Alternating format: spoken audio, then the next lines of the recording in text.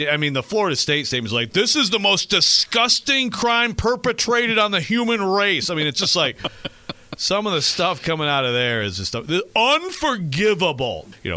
So games don't matter. Well, no, games do matter, and also, like, key news developments matter. The games that you play matter. And also, if your team is fundamentally changed by an injury to your best player and your team is not at all the same team now as it was previously when it was winning most of those games, yeah, I'm sorry, but that has to be taken into account. It's just the reality of the situation, and it has to be taken into account in a subjective process in which a bunch of humans are sitting in a committee meeting trying to judge teams against each other. How do you not use that information when you judge these teams against each other? It's ridiculous. The other way, to me, to think you wouldn't, and you just blindly say, well, they got a 0 after their record, so they're in. No, that's not how you do it. They did the right thing. What the hell is that? I'm so happy I could die. Stone on Air. There's nothing more pathetic than an aging hipster. I'm so happy I could die right now. Well, you know what us ultra-liberals say. When it comes to drugs, lies are okay. Stone on Air. I could die because I'm so happy. Yeah, just kill me now. Welcome in, everybody. That's my really half-assed thrown together open that I made at some point. I might start using this song again. I'll explain at a later date why I'm so happy I could die. But I was just digging through a bunch of stuff and figured for today I would use that open. Welcome into the show. I did talk about how last week would be the quote-unquote final one and leave it to, I don't know if it's happenstance. Basically, every week there seems to be something to talk about. There's lots that I would like to get to. And what I'm going to do here is I'm going to give you an open. My name is Brian. It's the Stone on Air podcast. It's every Wednesday at this point going forward. A couple more this year here in December that won't sound exactly like the show normally does. And then an every Wednesday download drop, as they say, into 2024.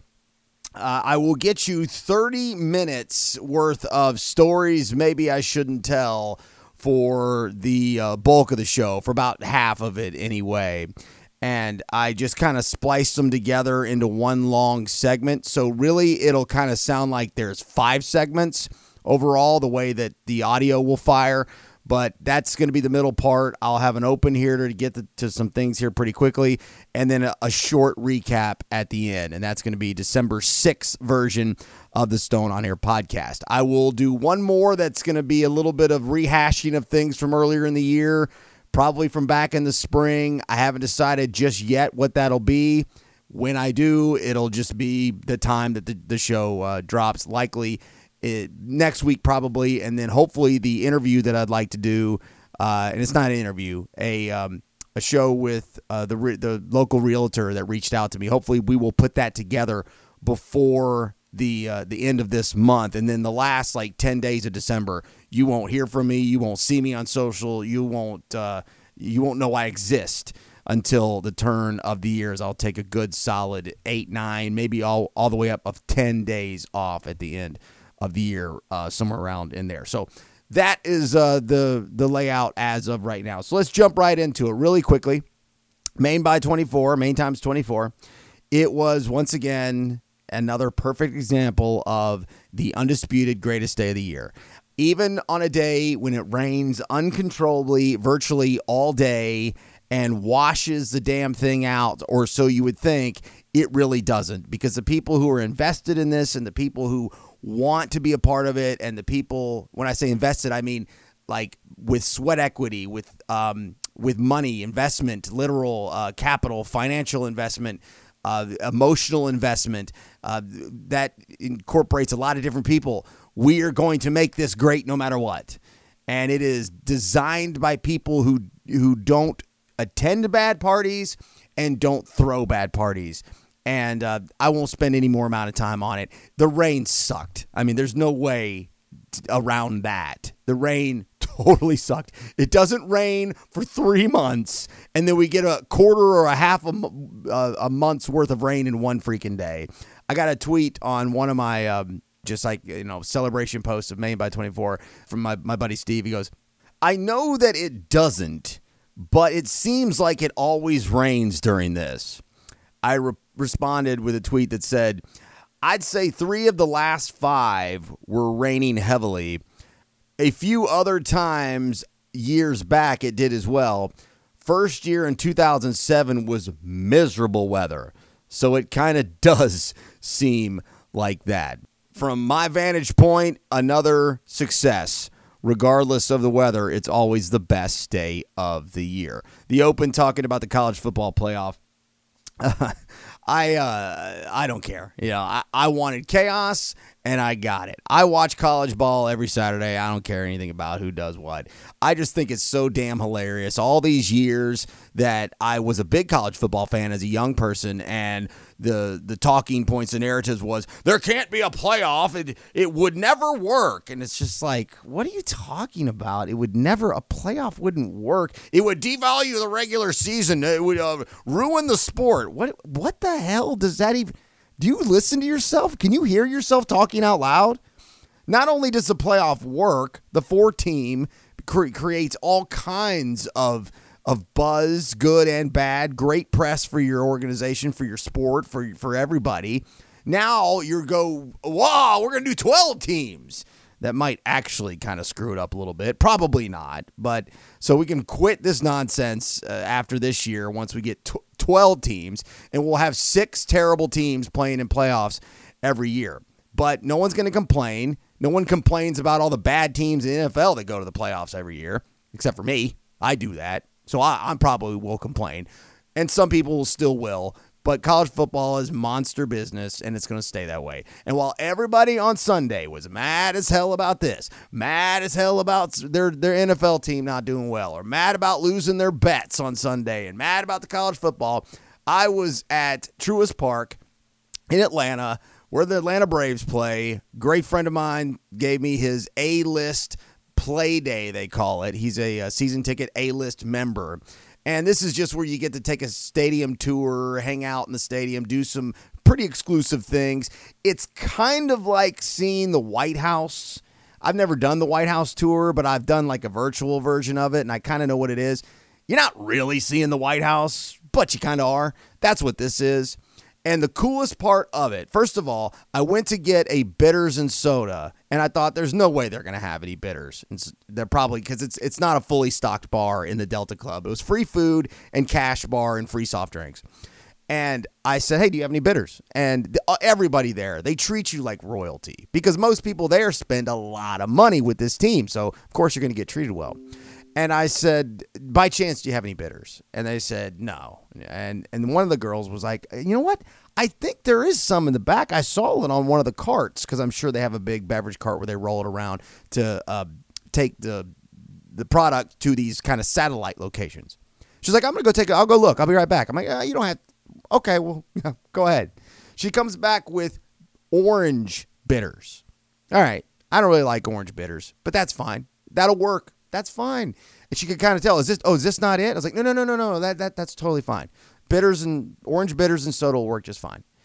And I drank that, and we watched some of the Falcons-Jets game in the Delta Club. Me and my brother went with me. And then I went back to get another one. We were going to go walk around and hit up a couple of the different kinds of activities that they had. And she was like, hey, I went back. Is this the one you're looking for? She went back a second time and found the actual one that I was looking for. And I was like, you're an angel. And then she hands it to the lady who's pouring drinks, and she throws some soda water in and shakes it a little bit. She's like, is that good? Do you want some more? I was like, I'll take as much of that as you want. And she heavy shook that thing. And even with a heavy shake, it's still not much alcohol. It's the only alcohol I drank. And it is just my favorite thing in the world, a bitters and soda and lime. And then, so we did a couple of other things. I'll leave those stories out because they're not really all that good, and I'm already running it long on time here in the open. And so my brother wants to go to the batting cages, which are underneath the stadium through the dugout. And I don't care about that, but I do want to go in the dugout and underneath through the tunnel way and see what that looks like. So we walk down there, and the line's not that long, but it's into the dugout, but it hasn't spilled out into the stands yet. And my brother's in front of me, and he said, hey, we want to do the batting cage.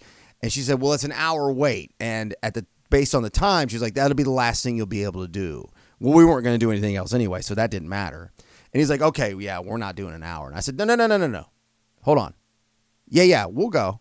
And he's like, no. I'm not waiting an hour. I just looked at him and said, he kind of like mouthed, trust me. Come on, let's go. What I noticed is that because the line wasn't spilling into the stands, the line was in the dugout. Well, this wasn't an attraction to go sit in the dugout. That was not one of the options. The option was get in line to go down underneath to swing a bat in the batting cages, which neither of us cared to do. Once we got down there, he's like, what are you talking about, man? We're not sitting here for an hour. I said, you're damn right we're not. What we're going to do is go sit down with our drink. He had a vodka cranberry, I believe, and I had my bitter soda. I was like, we're going to go sit in the dugout and just act like we're in line and just see what happens. I want to sit in the dugout. He's like, great idea. Gold. Let's do it. We went and sat in the dugout. They got the underneath seats. They got the up top seats. And we just sat there shooting the breeze, playing on our phone. I could have stared at that field. It was like Field of Dreams. It's such a baseball diamond is one of the most beautiful things in the world. And just sitting there, having a sip of something cold to drink and staring out at that gorgeous stadium. I mean, I could have done that for a couple of hours. And eventually someone was like, hey, are y'all getting in line? We're like, oh, no, we changed our mind. We're like, okay, well, you got to leave. We're like, no problem. See you later. And then we got our bobbleheads on the way out the door and we were done. It was great. Let's see. Couple things here. I want to touch on this Frazier thing, Frazier Avenue. It's the only kind of news thing I'll get to. But I got to start with this first. If you're not aware, you'll figure it out as this show goes along. I quit drinking this year. And I saw this today on our company new products list, so that this is not known by many. White Claw, the king of the alcoholic seltzer world, is introducing in January of 24 a non-alcoholic version. Alcoholic carbonated water. White Claw is going to release a non-al version of its carbonated water. I mean, I if that doesn't sound dumb as hell to you, I can't quickly explain why. Here's something I found from, it is vinepair.com. It's just some blog. In a market this dumb, non-alcoholic hard seltzer looks smart. Countless companies have sought fortune by ferrying on existing beverage styles across the 0.0% ABV Rubicon, and many have found it.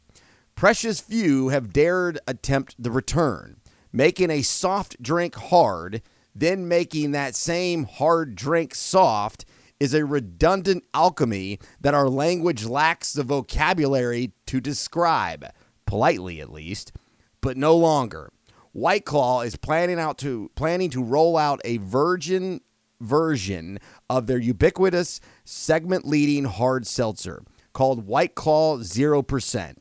The line extension is slated to arrive on shelves in January of 24 as a non-alcoholic hard seltzer, or as a long-established vernacular would have just called it, regular old seltzer water. Then it goes on to talk about the differences in all these things: mineral water, sparkling water, seltzer water. I won't bore you with all that. I actually know all the differences. I am kind of an aficionado when it comes to this kind of carbonated world. I've been drinking this stuff for 20 years, really more like 25. My neighbors, their parents drank Perrier when we were kids, and they didn't have any other carbonated drinks in the house. And so I would drink their Perriers and like, oh God, this stuff tastes like shit. But I hated regular water, so I would drink it instead. And then I developed a taste for it over the years. And then around 2010, I started drinking it all the time. And now it's one of the most popular things out there going. It says White Claw is introduced in 2016. It wasn't the first hard seltzer, and it absolutely wasn't the first seltzer, but it came to define the former segment to the American drinking public and remains its top seller in both dollars and volume, even as its one-time rival Truly, which I never liked Truly, always loved White Claw. White Claw is the king of this category. The non-al version will have 15 calories. A regular seltzer water has 0. Multiple sources claiming that White Claw 0% was the subject of a last-minute national conference call with wholesalers in August, which adds some intrigue. What could possibly be last minute about entering a product segment that has been commercially available in this country since Reagan was in the White House? This is wild stuff. White Claw is, I guess, with the January launch, hoping to capitalize on their brand name and the spike and the trend in non-alcoholic beverages. It's a huge business right now, and I'm guessing if they can even get a quarter out of the year of where this stuff sells, because people see the name and they think, oh, OMG, look at this, look how cool I will be, White Claw at the party, but I won't actually have alcohol in it. And the stuff costs, it's a premium price. It's the same amount as alcoholic beverages, just like all non-als are. I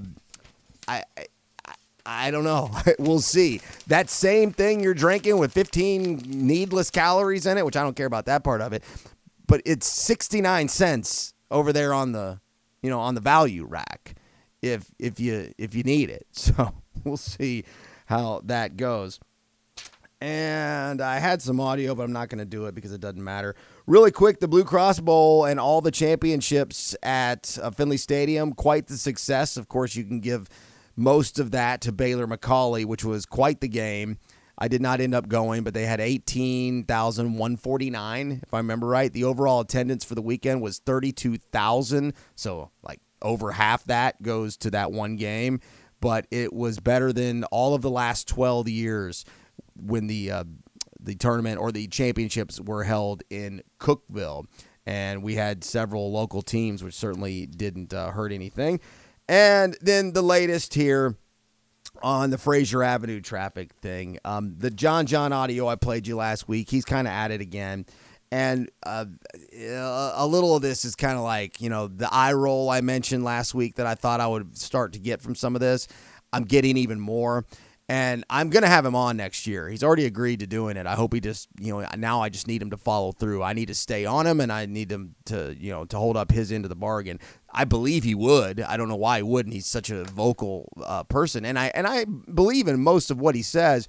But what has happened here is this quickly there has been response, and I would take this as a big win if I were him. This is the Times Free Press. To collect data to inform the long-term redesign of the roadway, Frazier Avenue on Chattanooga's North Shore will have a new temporary traffic pattern every weekend until the end of December, announced the city on Monday. Along with this, also a permanent 25-mile-an-hour speed limit on Frazier, which is a good thing. Sorry about the computer continuing to make a bunch of noise in the background. Let's see.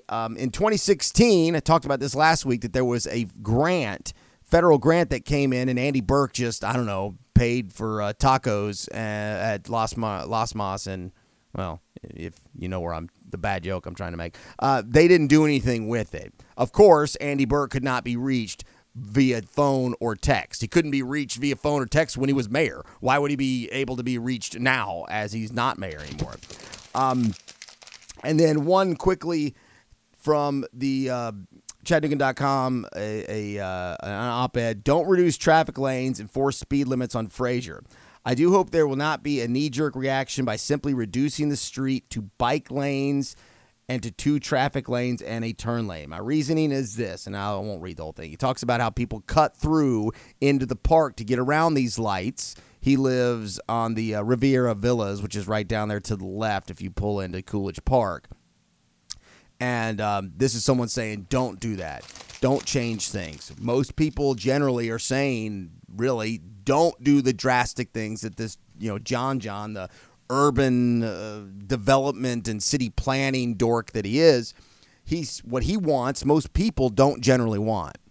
But what he did get was a variation of what he was asking for. But of course, this dude wasn't happy. And I couldn't find his video he made. It was on his story. It's already gone. He didn't post it to his main account. I was going to play it for you. But basically, it was not even a shred of gratitude for anything being done at all. And I'm not overly mad about that. It's like, are you ever going to be satisfied? And that would be a question I would ask him right now. If he was sitting here, I would say, what would you say to the person who thinks that you are impossible to satisfy? And I would say, and maybe that person's me, who's saying that it feels like it's not possible to make you satisfied with any decision that they make. What would you say to that person? Because that's what he sounds like on his responses on the socials, wherever they were, Facebook, Instagram. I didn't feel like digging them back out. But it was not enough, not good enough. They're back at the city council right now as I record this on Tuesday evening. I could have pulled the audio, but I already basically know what the guy's going to say. And so it's just like, not even kind of like thanks, but let's, talk a little more. It was really not nasty or anything. It was still professionally done, but it was, no, bro, not good enough. Let's go back to the city council and be even louder this time, damn it. And while I appreciate that to some degree, it just kind of feels like, dude, I don't know if you're ever going to be happy. And if you are never going to be happy, then, I don't know how much stock I'm going to put in all this effort that you have out there. But I'll keep listening for now, and hopefully he'll be on the show soon enough. All right. So I had some audio to play. It means nothing. No reason to even worry about it. So coming up next is 30 minutes of programming from this podcast back in the spring. If you listen all the time, I love you to death. You know that. Here it is again. Or if you don't want to hear it again, you can check out. We'll talk again some other time. Or if you're new to the show, this will give you an idea of where things were for me in April or late March, April, and maybe even a little into May. And then I will kind of close things up and wrap it up with a short segment at the very end. So stories maybe I shouldn't tell. I'll get you 4 of them from earlier this year coming up next. More of Stone on Air coming up. I'll go ahead and make sure you get another copy of that memo. At StoneOnAir.com. Most people cease alcohol use on their own without medical intervention. We don't know why, although religious transformation seems to be one, and of course the 12 steps capitalizes on that. I think that it's quite an intelligent program, psychologically speaking. First of all, you have to make a moral inventory. You have to figure out what's wrong in your life, which would obviously include the alcohol misuse. You have to rectify that, take responsibility for it, try to chart out a new course. You're also provided with a social structure, which is really useful when you're trying to stop drinking, because it's very probable that most of your friends are going to be drinkers. And so that leaves, not only do you stop drinking, but you stop associating with your friends or maybe even with your family members. So, an AA doesn't seem to be an exploitative organization. It's all volunteers. Speaking strictly clinically, it isn't obvious that there's a better alternative. That was Jordan Peterson, is a Canadian psychologist, author, and media commentator. He describes himself as a classic British liberal and a traditionalist. This is the now mind-blowingly incomparable Billy Strings.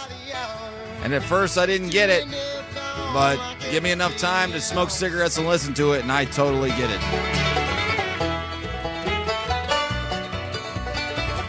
I don't remember the names of any of the songs yet. It's from the album Home, I believe is the name of it, but I don't know the name of the song.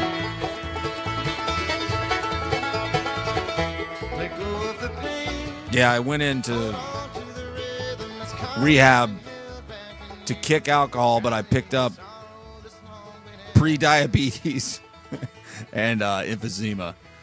More on that later on down the road. So that's just one guy who I've seen a lot on my TikToks and other social medias. He does a lot of social media commentary and interviews, and he was talking about AA there specifically. And I had somewhat of an understanding of what AA and NA meetings were.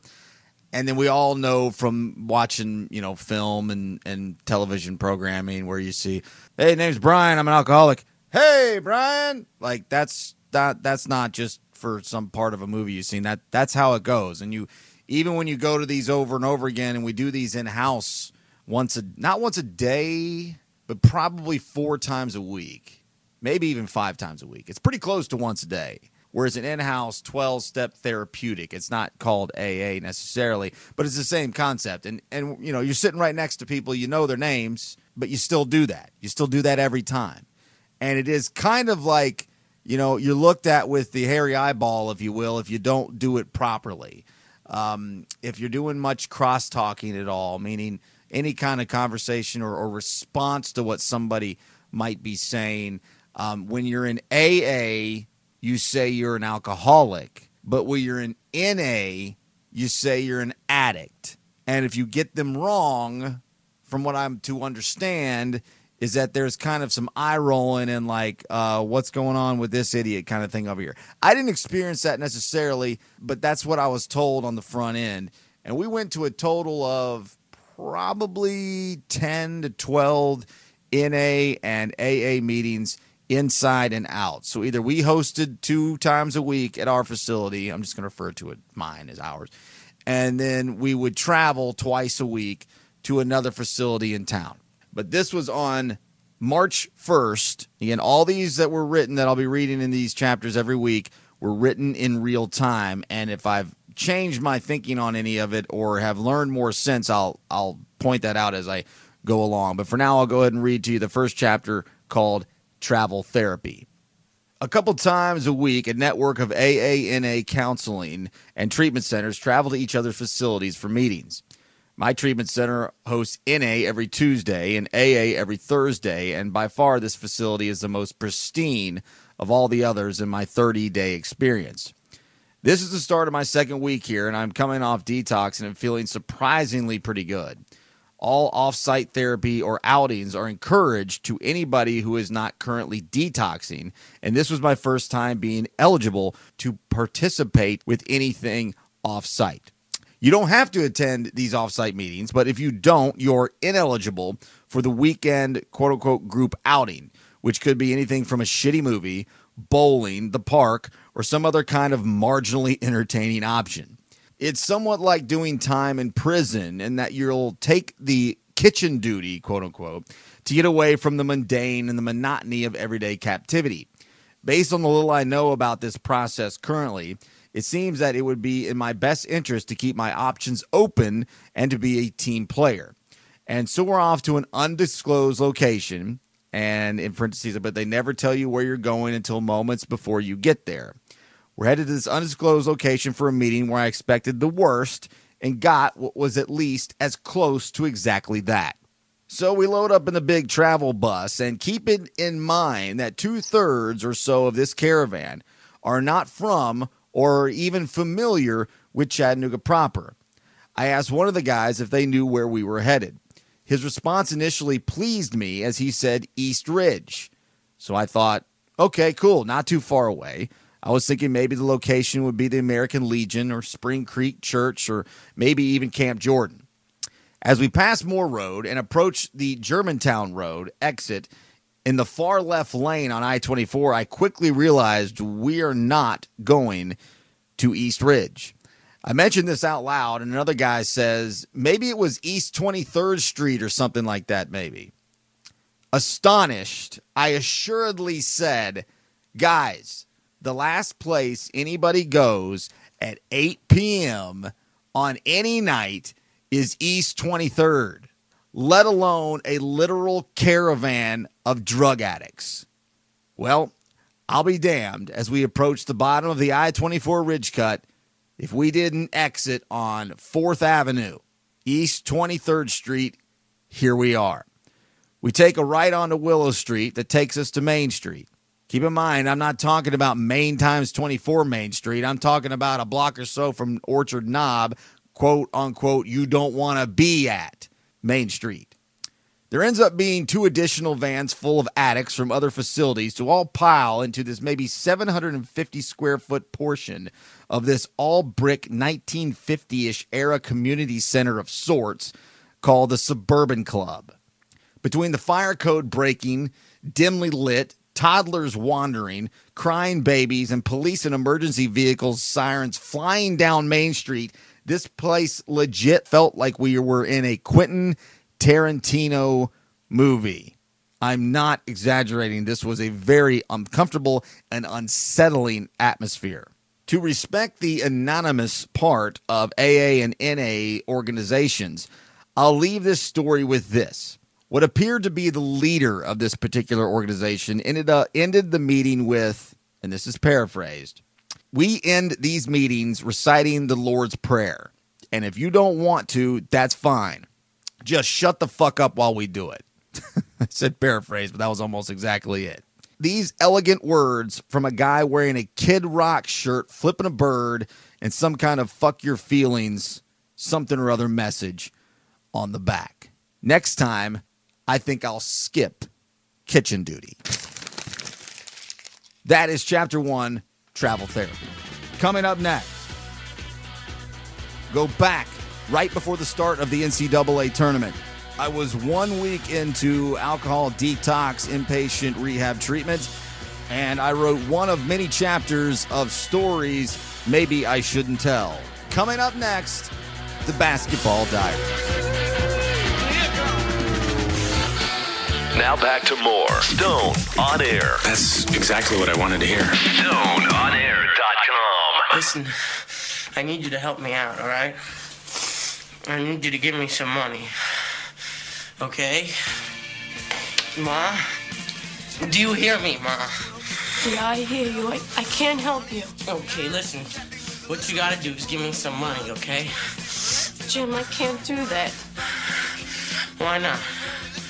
Mom, you know I'm not gonna do anything with it. I need to go out of town for a little while because I got into some trouble and I need some help with it.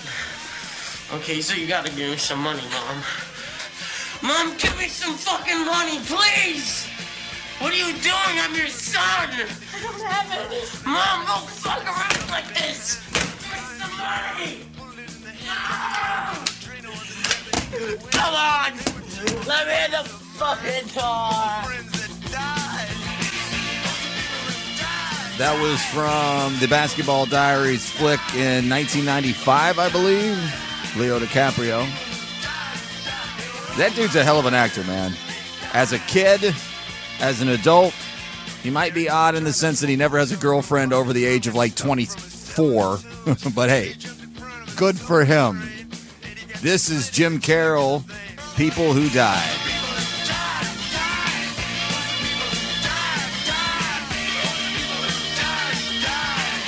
I believe it was just the Jim Carroll Band. Died in 2009, was an American author, poet, autobiographer, and punk musician.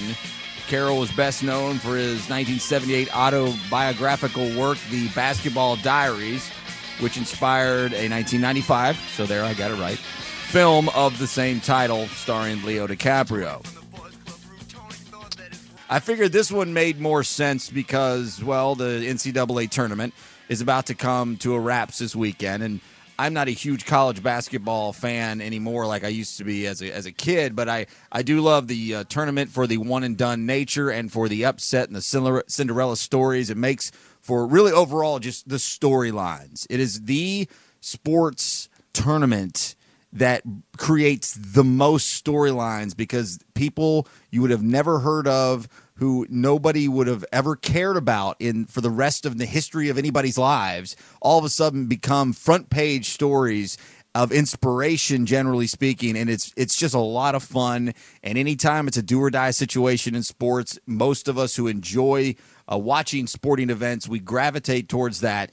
So I figured what I would do was do this chapter of stories maybe I shouldn't tell while the NCAA tournament is coming to a close, as I wrote this story on, I believe it was March 6th. Yes, it was March 6th, just days before the NCAA tournament was to begin. So What I decided to do was call this story The Basketball Diaries long before I ever got to this point today.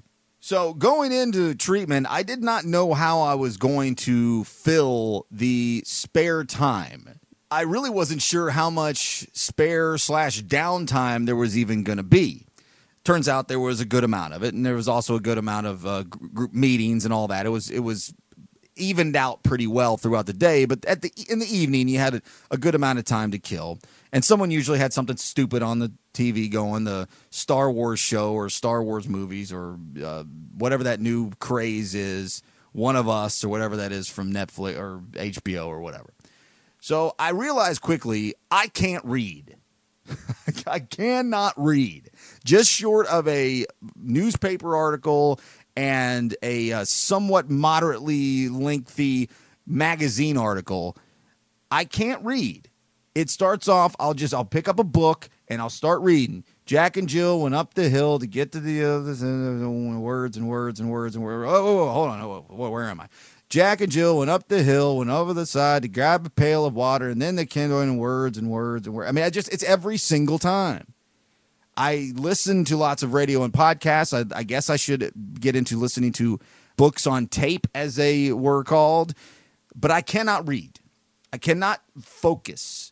My ADHD is beyond repair, and so what I realized what I needed to do was I should write. Now, I can't write well in the sense that if an MLA handbook, I might as well toss into an inferno and set it on fire. That's how poor my grammar and punctuation and writing skills are, but I know how to put thought to paper, and I know how to get to a point quickly. And this is just going back to blog days. I used to bang out blog entries all the time. You know, my English teacher would have been horrified by how terribly it was laid out, but the thoughts were still there. So I figured here's what I'm going to do is I'm just going to start journaling, dear diarying my days to give an idea of where I am at this exact moment. And this was March 6th, right after my first initial detox had been completed. It is 2.5 pages. Today's stories maybe I shouldn't tell is called The Basketball Diaries from March 6th. As I mentioned in last week's Chapter 1, travel therapy, quote unquote, is not available to anybody who is still on detox. That isn't just limited to AA and NA meetings. It ranges from group outings, adventure therapy, or just a simple trip to the YMCA, which after a week of detox, I was eligible for and quite frankly, only mildly interested in. We're only there for about an hour, and when I look at a gym, I know what to do with that. It's about as much as I know what to do with a Rubik's Cube. I mean, sure, it looks cool, but what the fuck am I supposed to do with it? So my first opportunity to go to the Y was Thursday, March 2nd. And I said, what the hell? I'll go shoot some hoops. After all, I used to be pretty good at basketball. Turns out playing ball is not at all like riding a bike. You can forget how to do it. I was absolutely horrendous. Airball after freaking airball. I mean, I was barely catching iron, for crying out loud. Luckily, for my pride, there were only some young children running around, and no real respectable adult had to witness this travesty of an amateur basketball shoot-around. As you heard last week in the Sunday news, the UTC men's Mocs made an improbable run to the Southern Conference Championship, which will air on ESPN on Monday night, March 6th. We have a community TV that is in use for casual viewing during specified times throughout the day, with the majority of that viewing time being in the evening and at night. I did a quick internal poll, a caucus, if you will, of ayes. So if this were to come down to a vote to control the TV, I knew I had the numbers on my side. Luckily, it didn't come to that. After our Monday AM morning bell, I asked out loud to the group that if I promised not to ask for control over the TV again, could I have it for the game that night for a couple of 3 hours? I was quite delighted when the group, perhaps quietly, begrudgingly, easily agreed to this request. More on that in a few. Turns out that Monday afternoon was also my second opportunity to shoot hoops at the YMCA. Oftentimes, when I fail at something so spectacularly, I just give it up and quit. Well, with the excitement that I had with the Mocs being in the Southern Conference Final, and my deep belief that, quote, I can play basketball, damn it, I was pleased to get another chance. This time, I warmed up properly, ran some dribbling drills, and took some easy warm-up shots. It's almost as if preparation and practice actually helps. Now, while my shooting percentage was still abysmal, I was sinking some free throws and surprisingly hitting some threes. High school level to be sure, but shit, I'll take it. It felt quite incredible, really. Running around, sweating, while clanking bricks the majority of the time, I still managed several nothing but net shots. Exercise. What a concept. When I returned back from the Y, I realized I had an additional name tag added to the door of my room, meaning I had gotten a new roommate. Fuck! Was my first thought. Turned out to be as nearly perfect of a situation as I could have hoped for. There are new arrivals nearly every day, so I was getting a new roommate one way or another. More on this and in future stories maybe I shouldn't tell in the coming weeks. So as I mentioned, we had the Mocs Furman game on that night after the final group meeting of the day. Now, make no mistake about it. I had no delusions the Mocs would win this game. It's virtually unheard of for a college basketball team to win 4 games in 4 days to win a conference championship. It's happened before, but it's so seldom, it's a statistical improbability. But in the second half of the game, it was as close as 4 points with 5 minutes to play. The game wasn't really as close as the score indicated, and at no time did the momentum of the game ever feel like the Mocs would win. But if just for today, me and 5 to 6 other guys, parenthetically, probably 3 of them not even from the Chattanooga area, me and 5 other guys watched Mocs basketball on national television in a drug rehab facility like it was all of our favorite team and it was the biggest game of the year. Of course, the Mocs lost, and the dream postseason run ended. Even with the loss, it was a great ending to a really nice day. There was no punk music, no mentions of Jim Carroll, and certainly no appearances by Leonardo DiCaprio. But just for today, this is my basketball diary. So after I realized that I no longer know how to read, and also came to the realization that listening to music just for fun isn't really a thing for me anymore. And I kind of already knew that, but this situation kind of confirmed it. Now, I love music. I love listening to music, but not just as the only thing. It's got to be an accompanied thing to something else. While working in the yard, cutting the grass, those kinds of things, that's where music really comes in handy. Just wanting to sit around and listen to music just because there's nothing else to do is still rather boring to me unless I'm high, which in there I'm not. So listening to music really isn't much of a pastime for me, but writing turned out to be something that was pretty therapeutic in a lot of ways for me. And I am happy to share them with you here on the Stone on Air podcast. Stone on Air will be right back. Oh, darling, what juicy gossip I have for our listeners. StoneOnAir.com. How long does alcohol stay in the body? All right, well, physically, it leaves the body relatively quickly. It is job number 1, once you start drinking, for the body to purge alcohol. It's like, alert, intruder, poison. So alcohol will leave the body within, 24, 48, maybe max 72 hours. Emotionally, it takes a lot longer for your body to rebalance, especially if you've been drinking a long time. If it has had ever-present alcohol, there have been wirings in your brain that come to expect it and come to feel deprived if you don't have it. And that's cravings. That's why cravings can last a long time. It's part of it, at least. And here's the thing. It's going to take some time for your body to realize, I'm okay. I don't have to be in this intense defensive mode all the time against the intruder that is alcohol. And so that process, it takes closer to 2 weeks. You start to feel much better, and some people a month. But the good news, on the other side, you feel amazing. And it's Goose. Is it time we shed our weapons yet, my friend? Is it love we've drawn away in our groundless love? The song's called Hunger Sight. Might be my theme song after this year. I listened to this over and over and over at first when I was in that treatment center because it was the first song I knew, so I listened to it a lot. And before I knew it, I was jamming to it plenty, but also dug deep into the Goose archives, which don't go that far because they've only been around since 2016. I think they have 3 records. 45 days sober today, meaning if today is Thursday the 6th, it's my 45th day. I'm going 15 more at least to 60 because that'll be 30 with assistance. That'll be 30 without. And the closer I get, the more I want to keep going. And I don't mean to sound at any point on this show or in real life walking around like I'm becoming some kind of preacher because I'm not. I love to drink. I love to drink. I love the culture it brings, and I still want to be a part of it. I just haven't figured out exactly how my puzzle piece fits into that just yet, but I get more encouraged every day.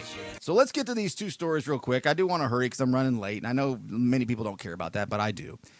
I wrote a bunch of stories in case you're just so happened to be listening for the first time while I was in treatment for a long-standing alcohol consumption problem that I had, and I'm getting along very well these days, but I didn't have anything to do.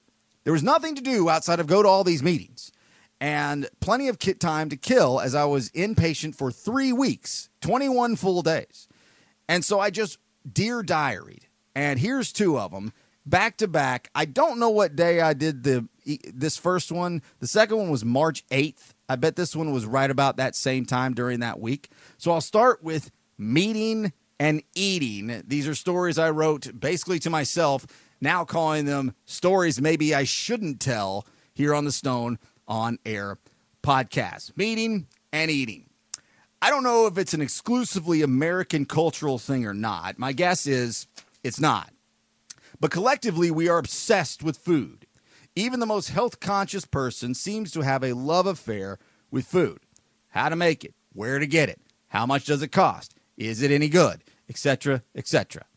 Another particularly peculiar thing in American society is nothing makes people want to discuss food more than when we're already eating it together. And that's before I even get started on the concept of free food. Holy hell, people lose their shit over free food. Dinner is my favorite meal of the day. I generally hope not to be awake for any semblance of breakfast, but if I am, there are plenty of really good options. Lunch just pisses me off. There are not many things more annoying during the course of my day than to have to stop what I'm doing and find some kind of meal that is satisfying, all the while dodging having to talk about it with onlookers and nosy types wherever this unfortunate meal has to take place. Examples, work, school, etc. I've always said the lunchroom or the break room is where intellectual discussion goes to die. Now, to say that it dies means that it had to exist to begin with. I generally don't like to be bothered while I'm eating at any given time. I loathe conversation while consuming food. I'd rather you ask my annual salary than ask what I'm eating for lunch or quote-unquote, hey, what's for dinner? I say all that to say this. This effing place feeds you.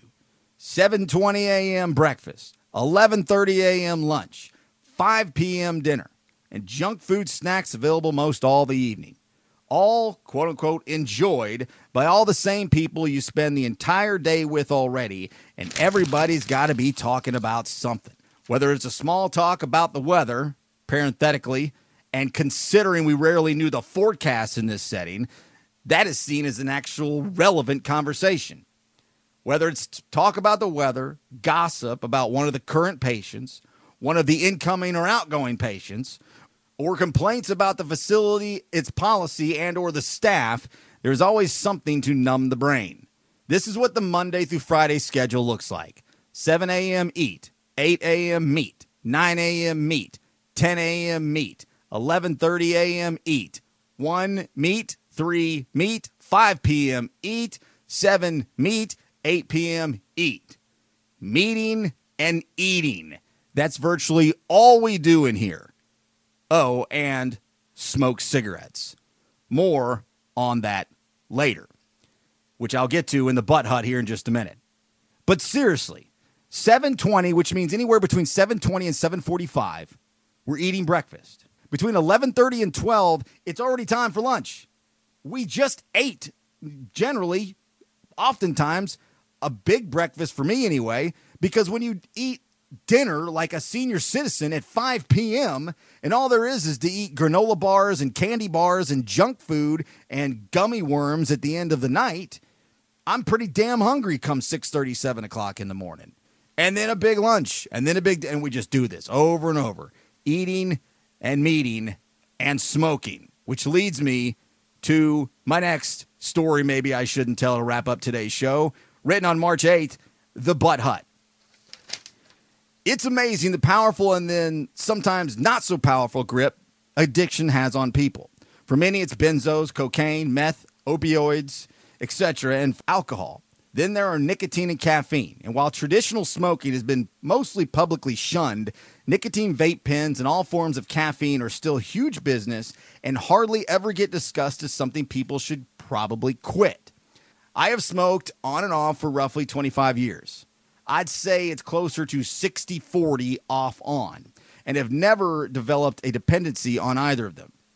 I certainly have cravings with cigarettes, especially if I smoke pot, but no more than a craving for a piece of chocolate or a salty potato chip. Sure, if it's readily available, I might have one, but it's never something I have to have. Same for caffeine and or sugary drinks. It's actually even less to virtually never do I ever indulge in either and rarely have any real cravings. But god damn, this place is a caffeine-swilling, cigarette-smoking factory. I have basically come to rehab to start smoking. It's disgusting, but it's true. As I write this on March 8th at 9:45 at night, I'm on my third pack of Camel Menthol Crush cigarettes since February 20th. And I didn't smoke my first couple days here because I hardly got out of bed. So that's roughly 45 cigarettes in 14 days. Ugh. Part of it's an alcohol replacement, quote-unquote, buzz. Part of it's herd mentality. And basically, there's not shit else to do here. There's only one place to smoke, and it's the only place where you can go outside at all, for that matter. It's a courtyard of types. Think the U of a large building and a 10-foot wooden fence creating that courtyard feel. There's several wooden benches, a couple plastic chairs, some gravel and grass with a red gazebo in the middle with a sign that says, "Welcome to the Butt Hut." From an aerial view or an Instagram snapshot, it looks pretty cool. But I assure you, it's not. If the weather is nice, there's a radio blaring shitty local music radio, an eclectic mix of Rock 105, KZ106, or US 101. Hey, I guess it's better than nothing. As soon as every session/meeting ends, the rush is on to the courtyard. Well, either that or to the medicine window, which is in the hallway that leads to the Butt Hut, so how convenient that it's on the way. A bunch of drug addicts and alcoholics all hopped up on meds, caffeine, and smoking cancer sticks down one by one to the soundtrack of Aerosmith, Keith Urban, or Shinedown. What's not to love, right? 3 more small paragraphs and I'll wrap it up. The Butt Hut can seat about 6 to 7 comfortably, which I put in quotes. In parentheses, I put comfortably in quotes because there's nothing comfortable about this entire experience.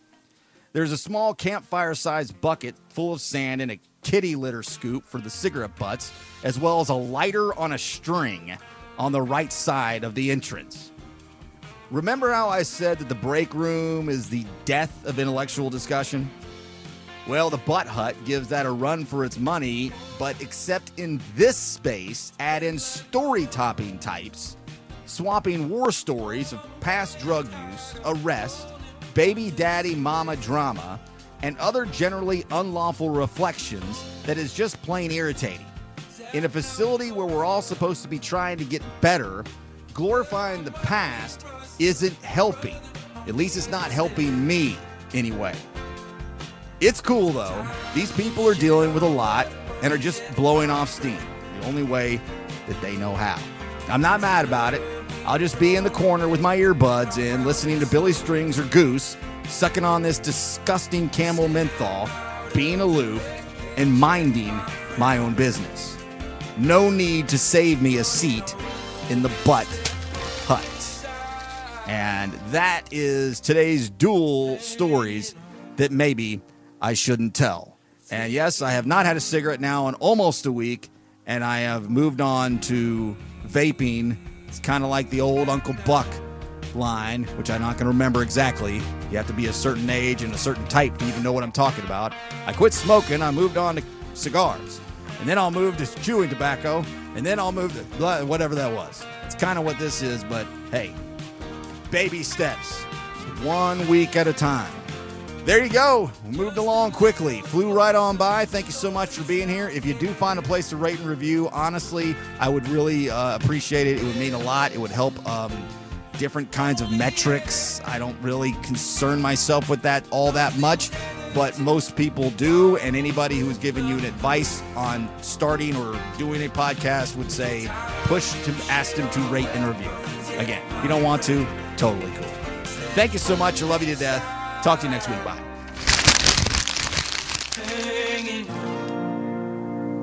Stone on Air will be right back. He's cool. StoneOnAir.com. Earlier today, I met with the former chairman of the Hamilton County Republican Party. His name is Arch Trimble. And the main reason is he's huge into yoga. And this is something that I'm going to very highly consider doing into the new year. Because I swear, guys and gals, I mean, if I didn't know any better, which I really don't know any better, I would think I have like a degenerative disease or something. The amount of pain, the chronic pain I have in my arms, in my biceps, in my shoulders. I mean, it hurts bad. I need some stretching. I need something in my life. I'm not sure what it is, but I need something. And first thing I said today was, dude, I finally figured out that quitting drinking didn't really solve any of my problems. I did not come close to changing my life by just quitting drinking. There's a lot more that needs to happen, and I'm not exactly sure what that is. And some of those things are going to start like they did this morning with a cup of coffee and a conversation. Boy, I did bad math, way bad math. That's already about an hour now, so I'll do this as quick as possible. That was from just a couple of weeks ago, still very much considering getting into the world of yoga into the new year. So thanks for listening to that again, if you did, and if you didn't listen to it back in the earlier in the year, I hope you enjoyed it, because I enjoyed doing it at the time and doing the segments, and I'll do a couple more of those in the next week or two. Just a few things. I took some notes as I went through it. I just wanted to mention a couple things. First of all, when I was talking about quitting smoking and I had moved on to vaping, I mentioned the Uncle Buck movie line, and I couldn't remember what it was. And so at the time, this was, back then, and I still couldn't now, so I went and pulled it. Here it is. Hey, I stopped smoking cigarettes. Oh, good. Isn't that something? I'm on to cigars now. Yeah, I'm onto a 5-year plan. I eliminated the cigarettes, then I go to cigars, then I go to pipes, then I go to chewing tobacco, then I'm onto that nicotine gum. Good. Yeah. Yeah, so that's what I was referencing. So I talked about at the beginning of the AA, I didn't feel a lot of the backlash from people initially. Later on, I did. I talked about that later in the year. I borderline despise AA. I'm not going to discourage anybody from trying it, because I think it is a valuable resource for those who need it. It's not for me. And that's fine. Not everything is for everybody. I am not going to have anything to do with Alcoholics Anonymous or NA or any of the rest of them. During the Basketball Diaries story, I mentioned that I got a new roommate, and I yelled, fuck, and I was all mad about it at the time. Well, it turns out, if you've been listening recently, my friend Bill Ramsey, who died that day, that new roommate, that was Bill. And I mentioned that I would talk about it more later down the line, because I intended to do a segment at that time about some of the people I had met in there. And I realized that was not cool. Like, talking about other people's experiences was not at all. That was bad form. And I learned that pretty quickly and decided not to do that. Talking about my experience is kind of dancing on the line of the anonymous part of all this. But I certainly don't see anything wrong with that. Another thing, as I was making notes, as I mentioned that I don't listen to music for fun. And I know that somebody might kind of look sideways and be like, what are you talking about? Don't listen to music for fun. Well, the clarification I think that I wanted to make as I was hearing that and thinking, I bet somebody thinks that that's the weirdest thing they've ever heard. But really, think about it. How often do you just sit around and listen to just music? Like, that's the only thing you're doing. I would be willing to guess virtually never. I mean, unless you're a 16-year-old without a cell phone, like we used to be, or whatever age or different time of our lives, in a past life. But nowadays, when are you doing nothing at all except for listening to music? Probably almost never. And for me, that was my point. It's like, hey, I'm bored. I'm sitting in a rehab facility. I don't know what to do with myself. I'll just sit here and listen to music.